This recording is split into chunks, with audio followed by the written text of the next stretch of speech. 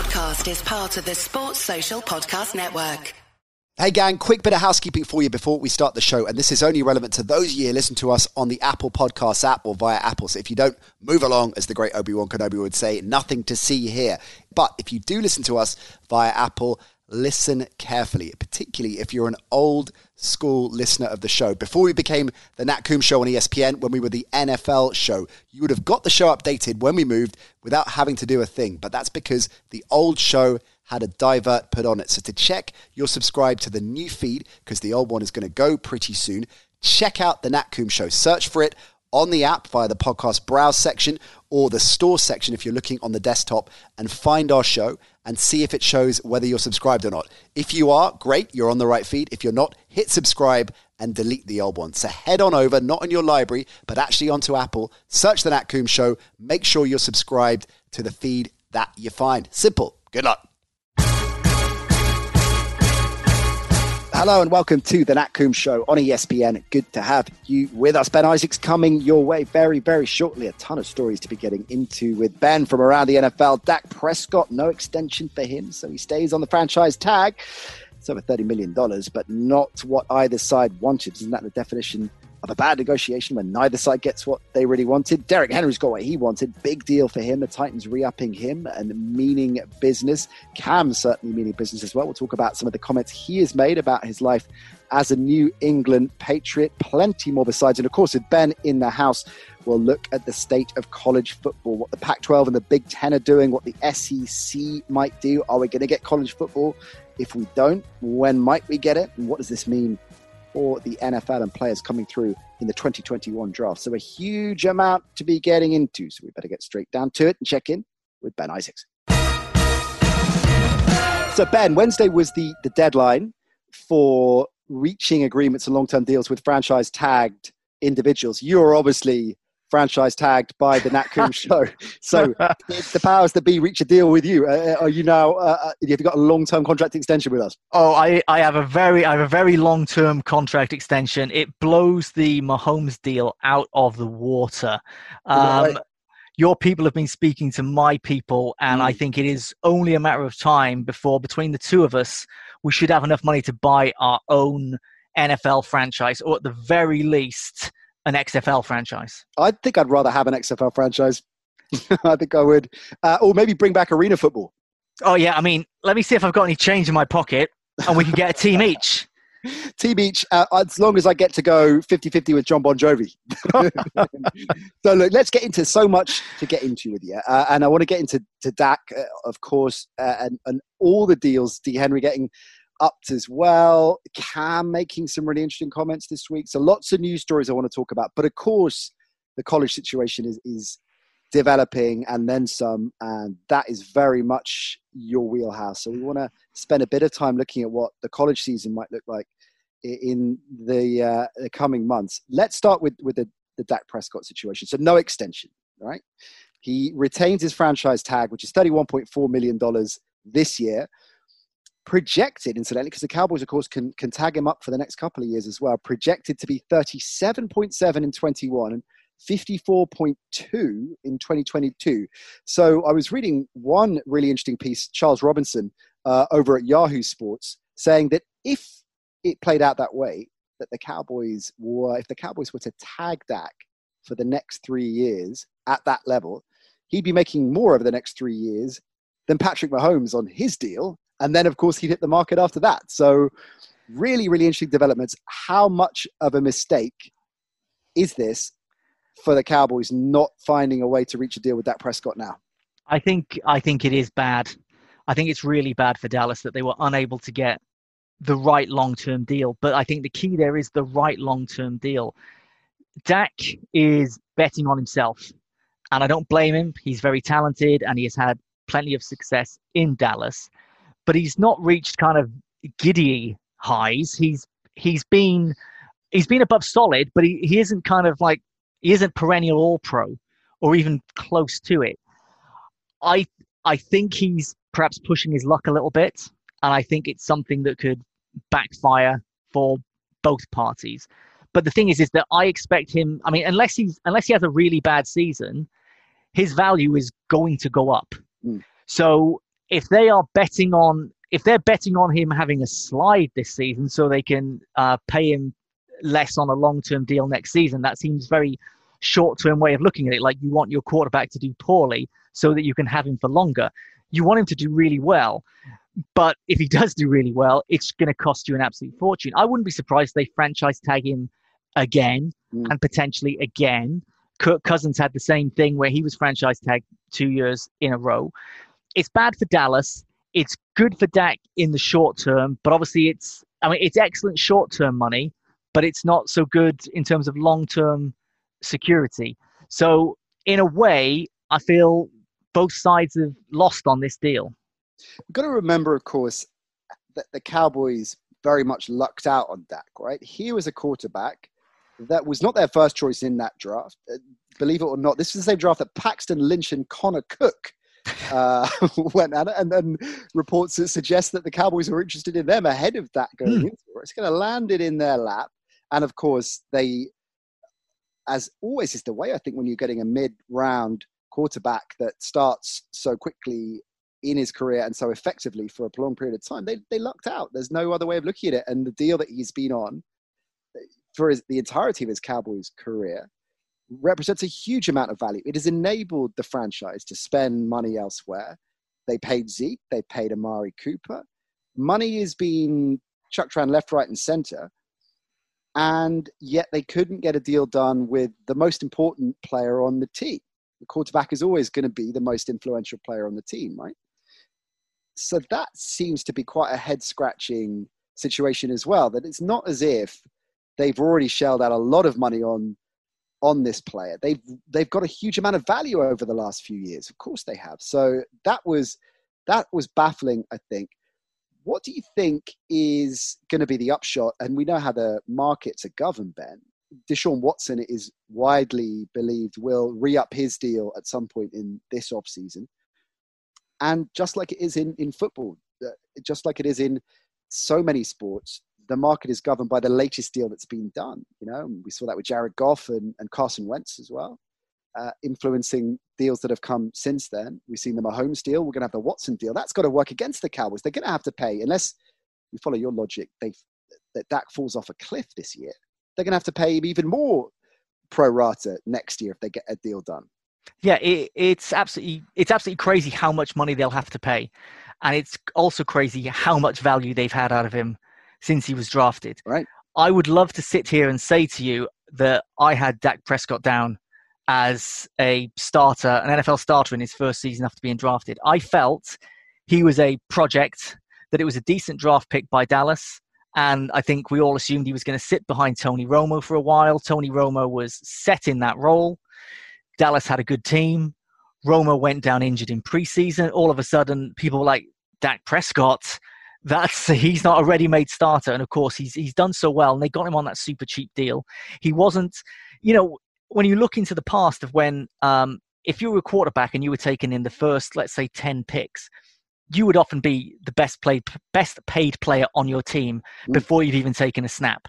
And obviously, the rookie wages have thankfully been completely overhauled since then. Yeah, those Sam Bradford, Matt Stafford deals, that was exactly what was happening, right? Yeah, and it meant to the team, if you had a bad season and had an early draft pick, you had to mortgage your entire future on a quarterback, where if it didn't work, you were done for like 5 years. You were just out of the market financially. And thankfully that isn't the case. But Dak is someone who didn't just suffer because he wasn't born in that era, but because he wasn't picked in the first couple of rounds. So they've barely had to spend anything on him. Now, there is a logic that if they've done that once, why not do it again? Why not let Dak walk and let someone else pay him a ridiculous amount of money? Let him earn Patrick Mahomes money somewhere else. There's a lot of quarterback hungry teams in 2021 who could be looking for someone that Dak Prescott, who's to say he wouldn't be a Steeler or a Bear or a Giant. How would you feel about him as a Bear? You'd take him.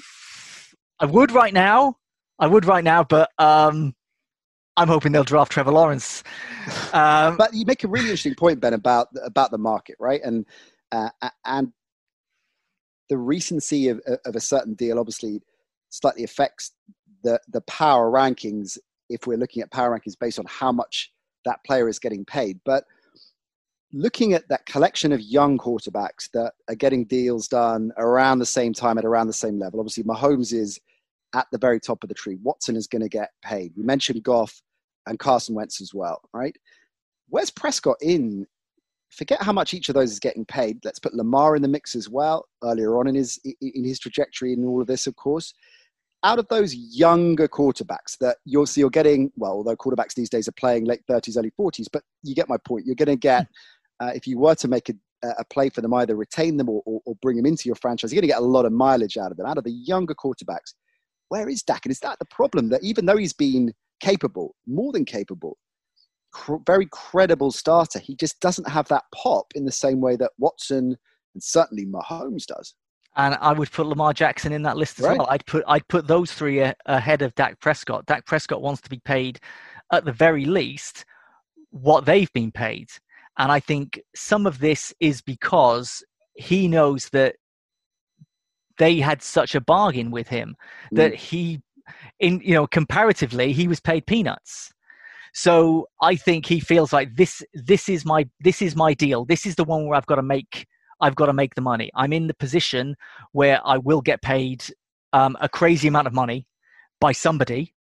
Rather it was in Dallas because he's already a good fit there. But to me, he's not worth Lamar Jackson money. He's not worth Patrick Mahomes money. He's not worth Deshaun Watson money, whatever that ends up being. But it's kind of where you sign the deal rather than simply what your ability is, because it has such a knock-on effect. Dak will get paid, whether it's the franchise tag again next year and potentially the year after, or whether he hits free agency. I mean, it seems crazy to think of it that, we could be sat here in 12 months' time, hopefully not just stuck in our homes, but we could be sat here in 12 months' time talking about these sort of things, talking about Dak's new team and what difference is he going to make to that team, while the Cowboys have drafted a rookie who they're paying old Dak Prescott money. They may feel that there's confidence in the building that, Dak's been fantastic. We've got great value out of him. Instead of thinking about him as a person, you've got to think about him as a commodity and look at the numbers. And you feel, okay, we'll spend money on other things, and we're confident we can get the next Dak Prescott for a small amount of money in the draft, which is entirely possible. Jerry Jones will always feel that he can outsmart people. He doesn't always manage it, but he's got a really nice boat, so who knows? I liked his boat. Did we ever qualify who his assistants were? Should we move on? Please. Another deal that has got done. Derrick Henry getting paid by Tennessee, 4-year extension, $50 million, 25.5 of that guaranteed. Ben, that makes him the 5th highest paid running back in the league right now. McCaffrey is 1, Zeke is in there, Lev Bell, David Johnson, believe it or not, 5 as well. Much of the delight of Texans fans everywhere, I'm sure. So puts him in the top 5. It is a logical play when you consider just how prolific he was last season in particular, how much of a seminal part of this offense he is, and that tandem really in terms of securing Tannehill, securing Henry, the two absolute offensive success stories of the Titans last season. That was their objective going into the offseason, and they've achieved that. They've got that done. So good business from Tennessee, or you're unsure? I generally feel, unless you are a generational talent at running back, isn't he? Then, well, I feel there are only 3 that Saquon? I would say: Saquon, Zeke, and McCaffrey. Those to me are the 3, and I would kind of feel like you just got to pay them whatever they want. Don't let them hit the open market. So you have Henry a tier below. Yes, right. And I feel he doesn't have the consistency of just that pure ultra level talent that those 3 do. I feel those 3 are in a tier by themselves. Does he suffer because of the style of running back that he is in comparison to them? I think perhaps a little bit. I'm hoping that that's not playing too much into my mind. He's not the flash. The thing is, he is absolutely perfect for the Titans, though, isn't he? Right. For what they want to do, and it's all well and good me saying he's not Zeke, he's not Saquon, he's not McCaffrey. Obviously, McCaffrey is a different sort of player to Zeke and Saquon, but he makes the Titans tick. Mm-hmm. And if they can ride him to the playoffs in the next 4 years, if they reach the playoffs and have some deep playoff runs 3 times in the next 4 seasons while he's in that $50 million contract, then it is money well spent, because it makes, if you are quarterback of the Tennessee Titans, you get to do a lot less because you've got Derrick Henry. Right. Providing Derrick Henry is able to continue it for the next 4 seasons, which lots of running backs just fall off a cliff. This is the issue, isn't it? And particularly the type of runner that he is. And look, people are saying this about McCaffrey, let alone anyone else, just the amount of touches and workload that he's getting. How sustainable is that? Interesting when you look at the 2021 free agency market as well, in terms of running back. So Alvin Kamara, Dalvin Cook, Fournette, remember him?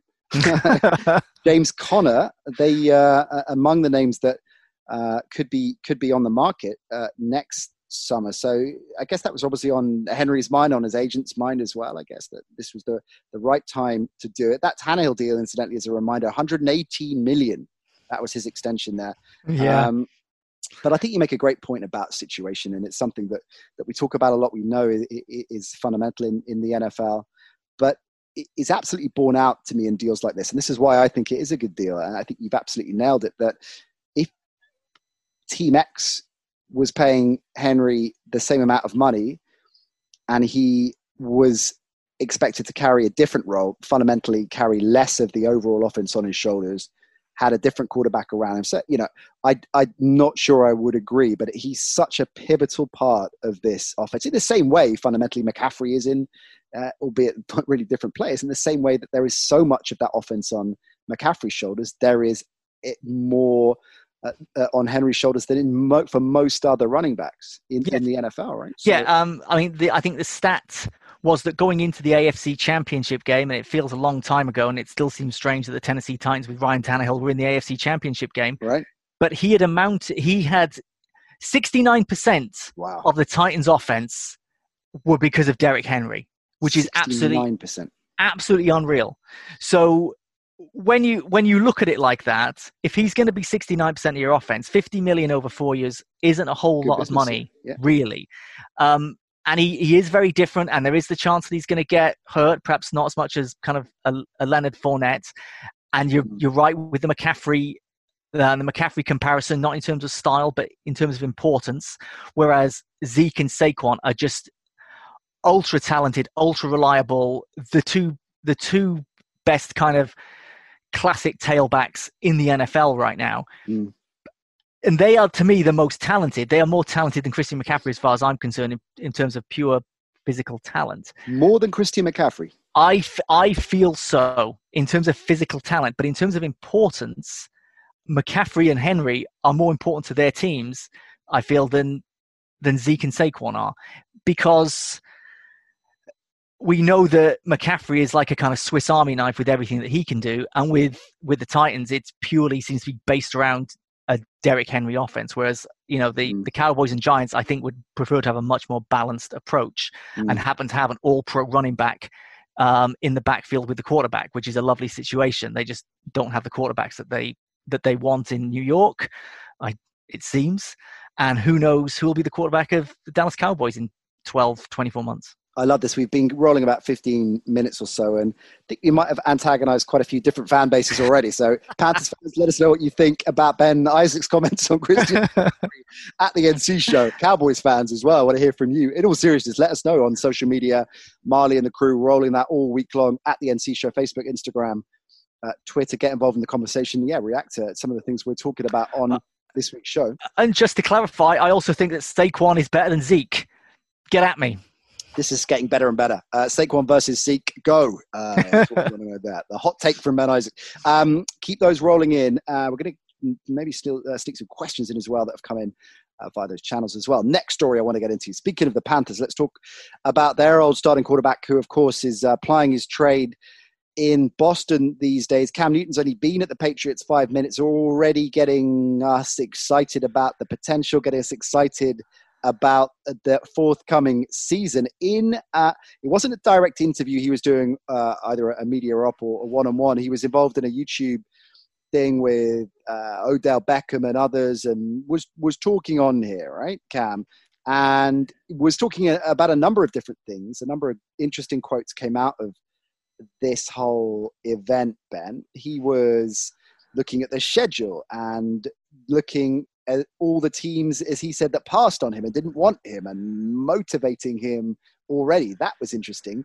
His thoughts on Belichick, and when he heard the Patriots were in for him, thoughts on how that dynamic might work. But the most important of all was what he had to say about Josh McDaniels, right? Well, the thing is that I've got to say, first off, I really like Cam Newton, and I like the fact that he'll speak his mind about things. However, I do feel like, Cam, you could have toned this down a bit. That you don't need to go on YouTube and start rocking the boat when that boat is the steadiest boat in the NFL, the New England Patriots.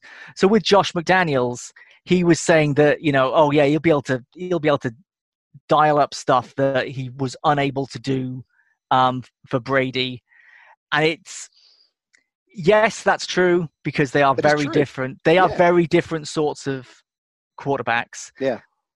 But if I was Cam Newton at this point, I would be saying nothing. I would go full Patriots, and I would just say absolutely nothing, because it's only going to get people riled up. It's only going to get people talking, and so it's useful for us that he's done it. The fact that he kind of had said that when he heard the Patriots were in for him, that he was like, how is Belichick and I going to mesh? Just, I feel like, don't say it. It is going to be a different offense with Cam Newton. And I think Josh McDaniels will absolutely love creating plays for Cam Newton. But I just think you're replacing Tom Brady. You're replacing, if not the best quarterback of all time, the most successful quarterback of all time. I think focus more on the big shoes you've got to fill and talk like that, rather than kind of saying, he said something like, you're getting a dog, you're getting one of those ticked off dogs too. Like, yeah, what's wrong with that? I just think go don't say anything. Go full Belichick, go full Patriots, and say absolutely nothing. None of what he said is wrong, and he is being 100% Cam. He should be 100% Patriot right now, because that's how you get to be successful in New England. Randy Moss is someone who would talk and he would do things, and he was never kind of like a massive problem. He wasn't someone who had constant legal issues.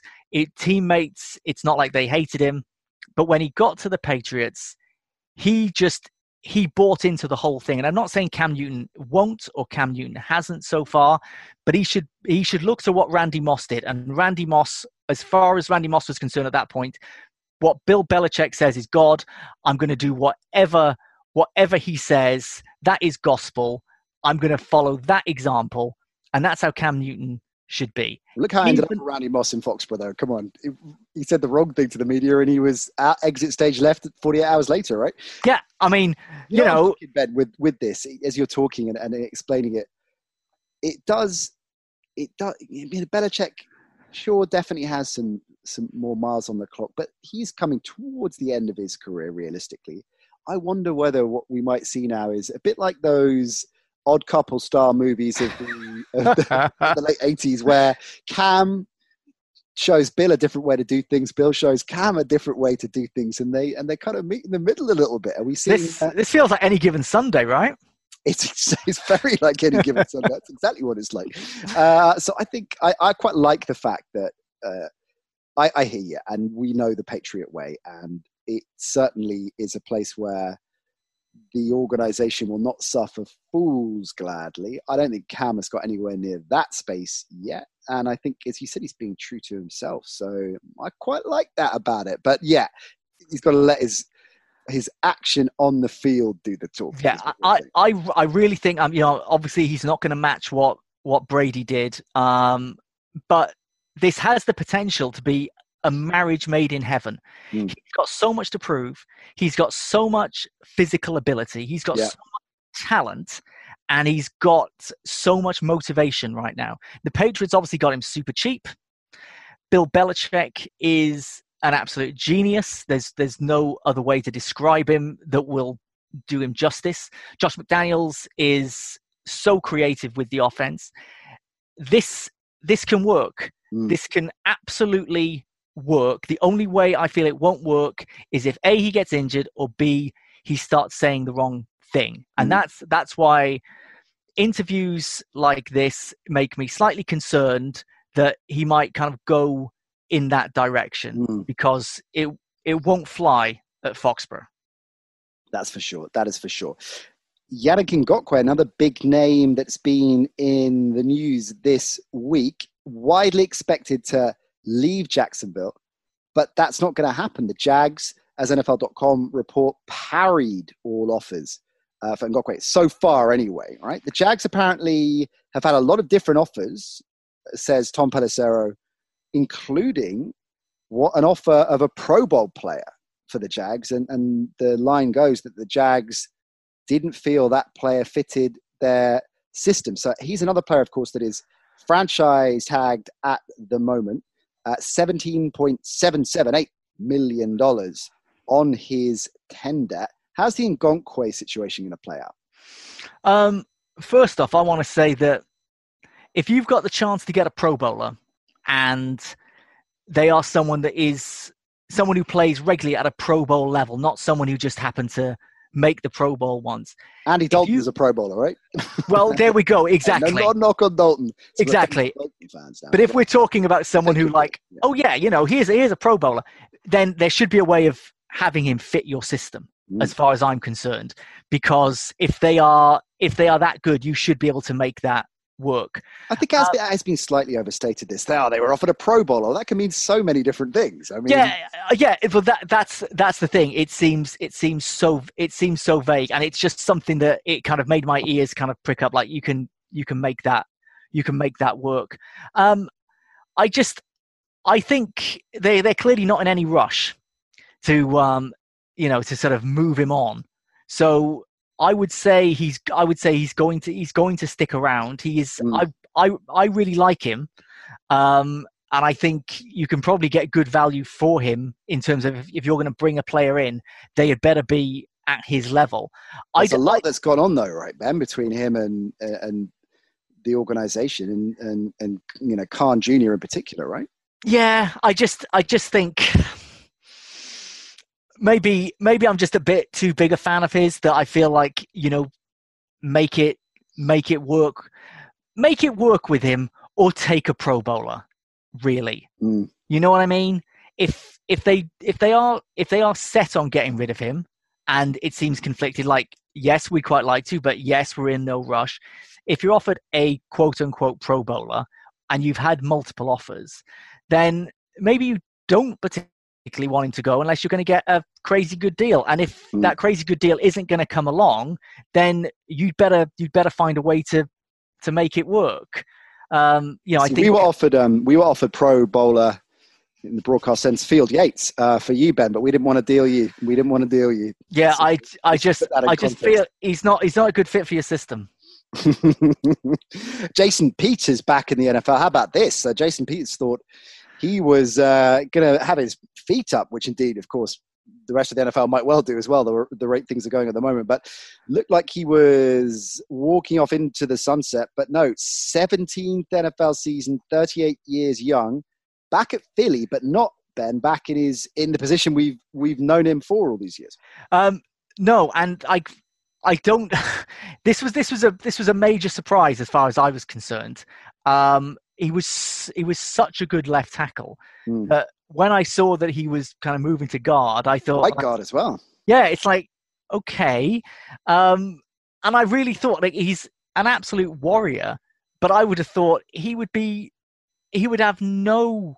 It worries me a little bit sometimes when people do come back at that point, because I sort of feel you're like, you should feel like you are done. And that you do want to put your feet up, and then perhaps you realize, oh, I've spent a lot more of that money than I realized. But I think he clearly wants to be there.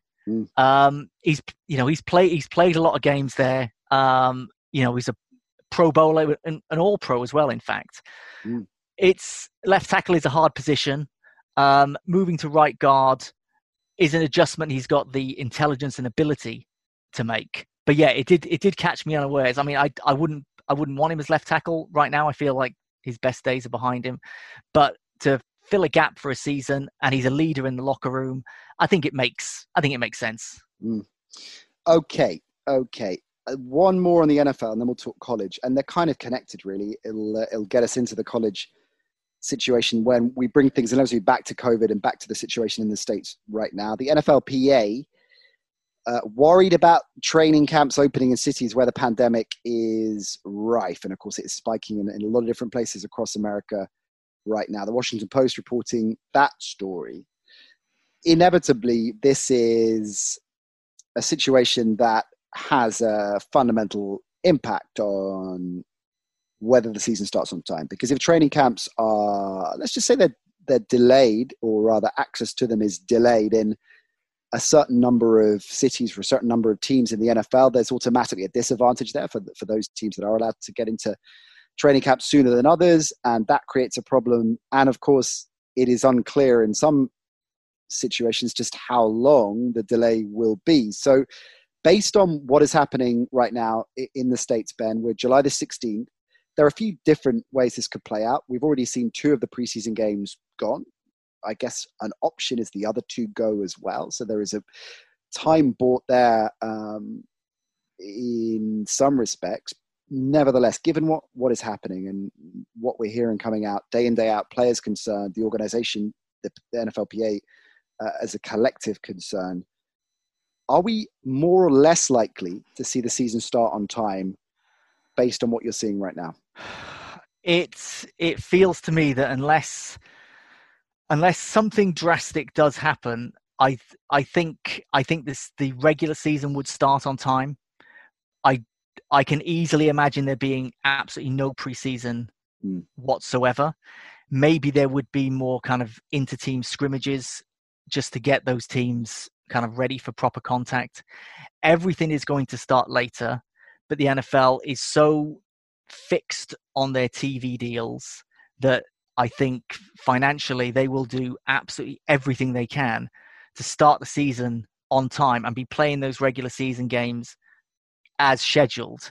Obviously, for the teams involved, it doesn't really matter if there are people in the stadiums or not. That money is just a little bit of extra topping. The money is the TV. And if they don't get those TV deals, then if they have to forfeit part of that TV money, then that is a huge amount of money.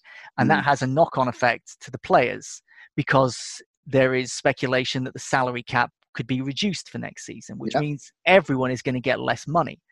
So there are players who will feel, I don't feel it's safe to go to mini camp right now. I don't feel it's safe to do training camp. I don't feel it's safe, yada, yada, yada, further on. But when it comes to the point where, okay, are you willing to sacrifice the money? I think a lot of people are going to be in the position where they're like, well, no, I'm going to have to, lump it and just get on with it to make this money. It's not just the idea that if somebody kind of has a point of pride, they want all that money. There are a lot of people who, and this might seem, crazy to those of us on far more sensible wages. Obviously, we're not talking about you, Nat, but those of us on more sensible salaries, the thing is, if a player is getting a couple of million a year, which obviously is not a lot in NFL terms, they've got outgoings that are absolutely massive. They may have mortgages on numerous homes. They may be bankrolling a family member's restaurant or whatever. Well, you drive a Hummer, Ben. I mean, that must cost a few. Well, I only drive 2 Hummers now. I have cut back. Yeah. But people, NFL players have got so many financial commitments. You're right. That even if the salary cap went down by sort of 10% or something, that would be financially disastrous for a lot of players. Well, also the other thing on this is that there's the suggestion that's being tabled that because of the losses that will be absorbed by the league this season, or by the teams, the league interchangeable, right? 35% of players' salaries are going to be put being suggested in escrow and then potentially paid out, but quite probably not. So as Lorenzo Alexander gave the quote, that there's no way you can ask the guy to go out there with COVID-19 and take 35% less money. It does beg the question as well, who's going to feel this more? Because often anyway, the conversation about individual player recompense comes up, we think of the Dak Prescotts of this world and the $30-odd million. But the reality is that, 95% of the league are on league minimum or, a little bit over, right? Or whatever it is. The majority of the league players are not these guys that are going to be bouncing around for 3 or 4 years, making a mil, $1.5 million, and then they're done. They're not these crazy contracts. So they are going to almost certainly want to play whatever happens, right? Exactly. People do feel that financial impact. I mean, I don't know what the average salary is in the NFL if you put it all together, but it would be skewed by the Dak Prescotts and the Patrick Mahomes. Take out to the top 10% deals. That would be an interesting thing to look at. Exactly. A lot of these players have short careers. Even if you play in the NFL 10 years, which is a long career in the NFL, that's not a long career for a job. And it might be that it's then difficult for them to get work afterwards. They have to accumulate as much money as they can at one time. And if the fear is that they're putting their own health at risk and there's a pay cut, then it's not a very appetizing prospect for them. It isn't. Well, optimistic anyway that you think we will see a season starting on time. I know a lot of our listeners out there are concerned about that, understandably. I know a lot of people in the media in the NFL are worried about that as well. But I'm glad that you are flying the flag of optimism, Ben Isaac. That's one of the reasons we have you here. I think because of the money, it will happen, and the NFL obviously already has a lot of money. And there's a lot of money that constantly flows through it. And they will, if any organization can keep things as COVID secure as possible under the circumstances, I think the NFL can do it.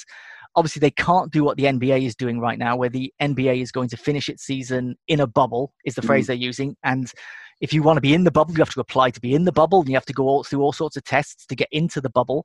And although I have not been in the NBA bubble, I have covered a sporting event at ESPN Wide World of Sports in Orlando, which is kind of part of Disney World, and it is this self-contained unit. The place is amazing, and the fact that they're able to get everybody there, they can get everybody tested, keep everybody together, then that's perfect for that. And obviously the NFL can't do that. The NFL can't get every single roster into kind of a complex of stadiums and just keep playing the games daily.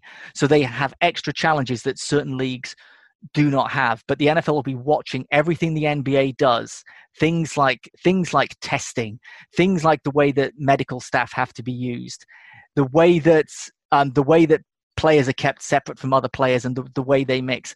A lot is going to be learned from the NBA over the next few weeks, and the NFL will be studying it very closely, doing everything they can so that the regular season takes place as normal. If a Super Bowl happens as normal, I'd be surprised, but there will be a Super Bowl. It is a great point you make about them sitting and observing, and this is the NFL have had that luxury all the way through this, right?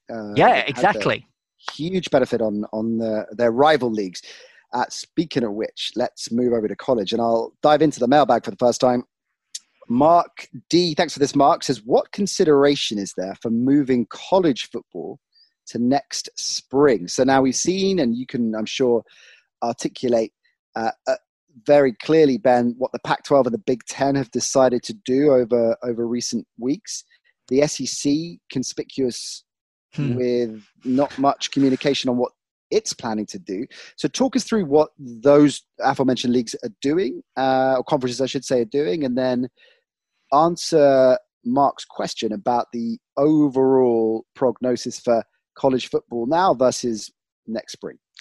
So just as a little bit of background, college football has a lot of different conferences, and the main five are called the Power Five, and they set the tone for everything. And of the Power Five, two of them, the Pac-12 and the Big Ten, have said they will only play a conference schedule this year. And what that means is Pac-12 teams will only play other Pac-12 teams, and Big Ten teams will only play other Big Ten teams. This has a knock-on effect for everybody.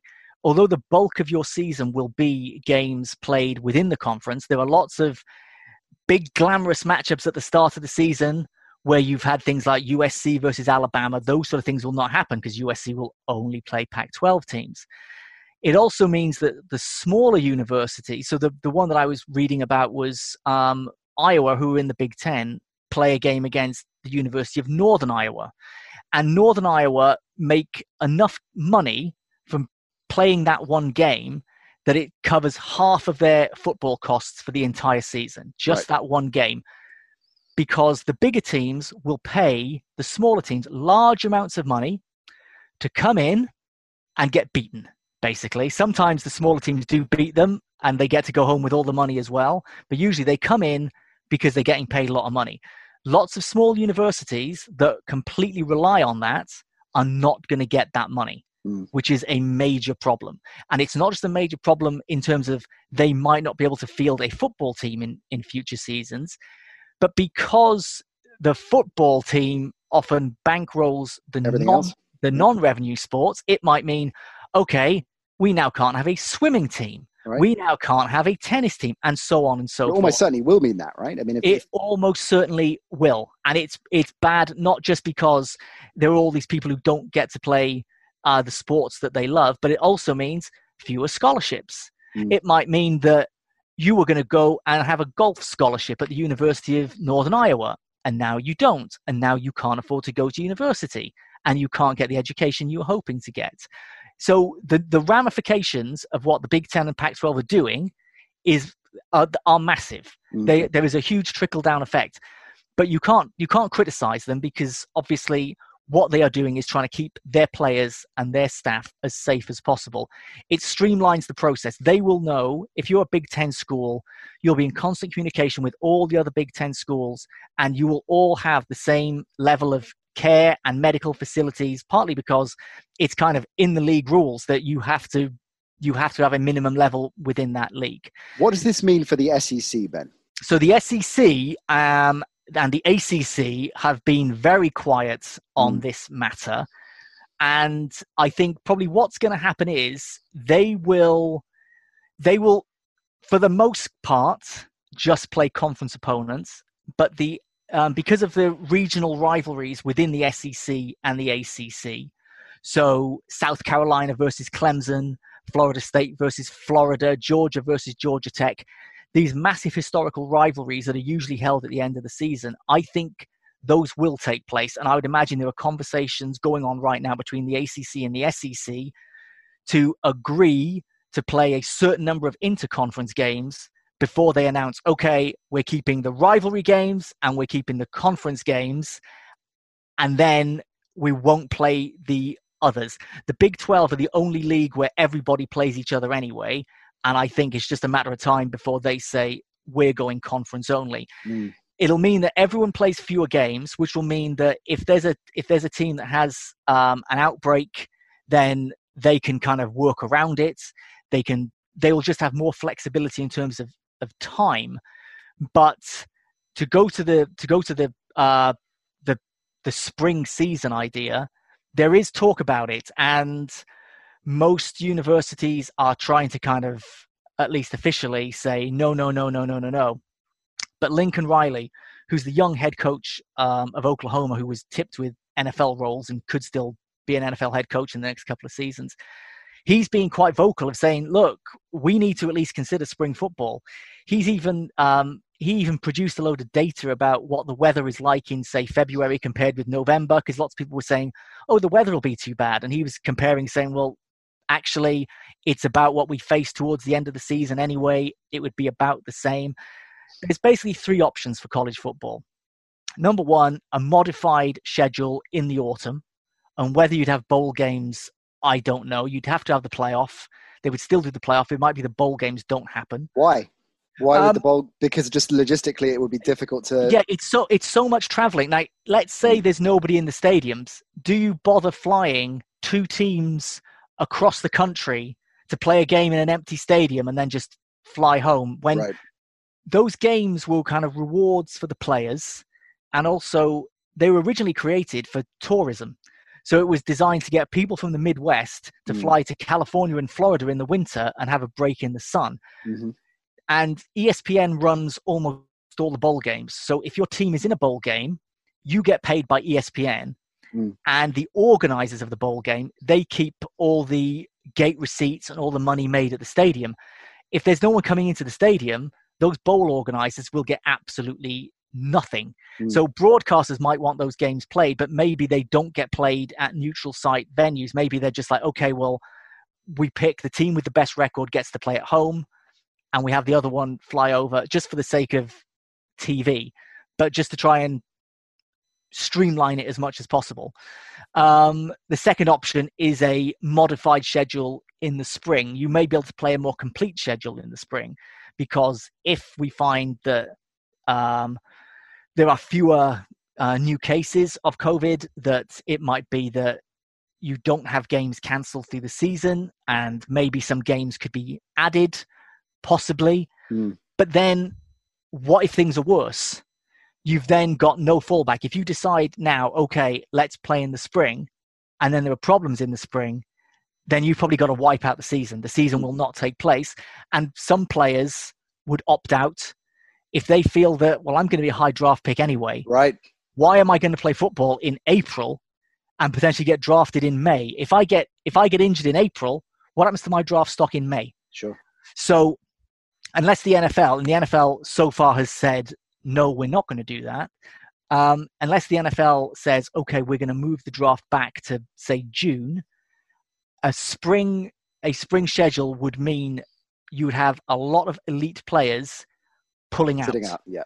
And the third option is there's no football at all. There's no football at all. How would that affect, this going back to a spring league, elite players pulling out, how would that affect, do you think, the scouting process and the overall recruitment process leading into the draft? It makes it so much harder. Right. If you're Trevor Lawrence or Justin Fields, who are like the two top quarterbacks right now, you've probably got nothing to gain this season. If you have a fantastic season, then yeah, you're going in the top 5. But if you sat out this season right now, you're probably going in the top 5. So there's no motivation. But let's look at Joe Burrow, who won the Heisman Trophy. He was the number 1 pick. He had one of the greatest seasons of a college football quarterback has ever had. This time last year, I should say, people were not talking about him as like a top 3 rounds pick, let alone the first pick. He was able to have that incredible season and make himself the country's top player. If you sit out, you don't get the chance to do that. And also, if you are scouting and you're watching certain players, you know that they're not playing against the top players. Because let's say you're like, okay, this left tackle looks fantastic, but this defensive line he's up against is missing 3 starters now because they haven't played. So what am I really seeing from this left tackle? Because he's only up against the reserves. It throws the whole thing into absolute chaos. Like, people thought that the draft that we've had this year was weird because it was all done remotely.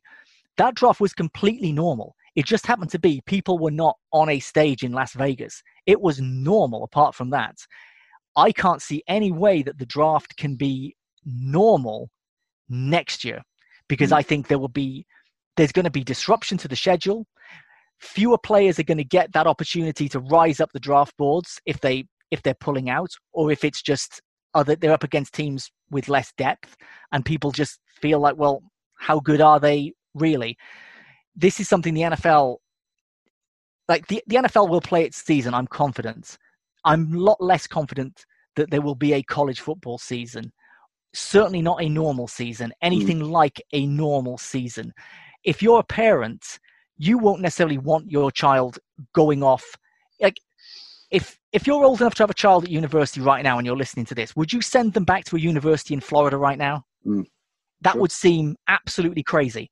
And if universities do not have students back on campus, it makes it very difficult to justify having to have football players back on campus playing. If you're saying it's not safe for students, Why is it safe for football players? Sure. And then we talk about the NFL players who are going to potentially get 35% less of their salary, and the challenge of playing for that reduction. And talking about college players, sure, there's an education for a lot of them, but there's not a penny in it for them in terms of salary. So it would be, I guess, in terms of optics, construed as incredibly exploitative if that was the path that we go down. So really fascinating, Ben. And there are so many twists and turns, of course, in all of this, both with the college season, the draft, as you rightly say, and the impact that's going to have on the 2021 NFL season. And of course, the NFL season, full stop as well. But I'm glad that with the latter, you are optimistic about it. I am too. I feel that we are more likely than not to be starting on time, and we are looking forward to some football to take our minds off all these other things. Thanks for taking our minds off these other things for the last 50 minutes or so, Ben. Always good catching up with you, man. Fantastic. My pleasure. If our listeners want to follow you, of course, at Tweets from Ben, right? That's the best way to find you. That's it. And at NFLhistorybook.com if you want to read my book. Yeah, that's available at all good booksellers, right? Certainly Amazon, you can get a copy of that. Yeah, and you can read it for free if you've got Amazon Prime. There you go. It's a no-brainer. Look after yourself, bud. Check in with us soon, yeah? See you guys. Lovely stuff from Ben, of course, a resident here on the Nat Coombs Show. So he will be back very, very soon indeed. And so will we, dropping next week. More great guests, more good chat coming your way. So if you haven't already, don't forget, subscribe to us wherever you're listening to us, whichever podcatcher. If you want to drop a nice review in as well, hey, the sun is shining. It puts a big smile on Harry, the producer's face. Hey, it helps people find us as well. So we would appreciate that massively. We'll see you next week. Bye, gang.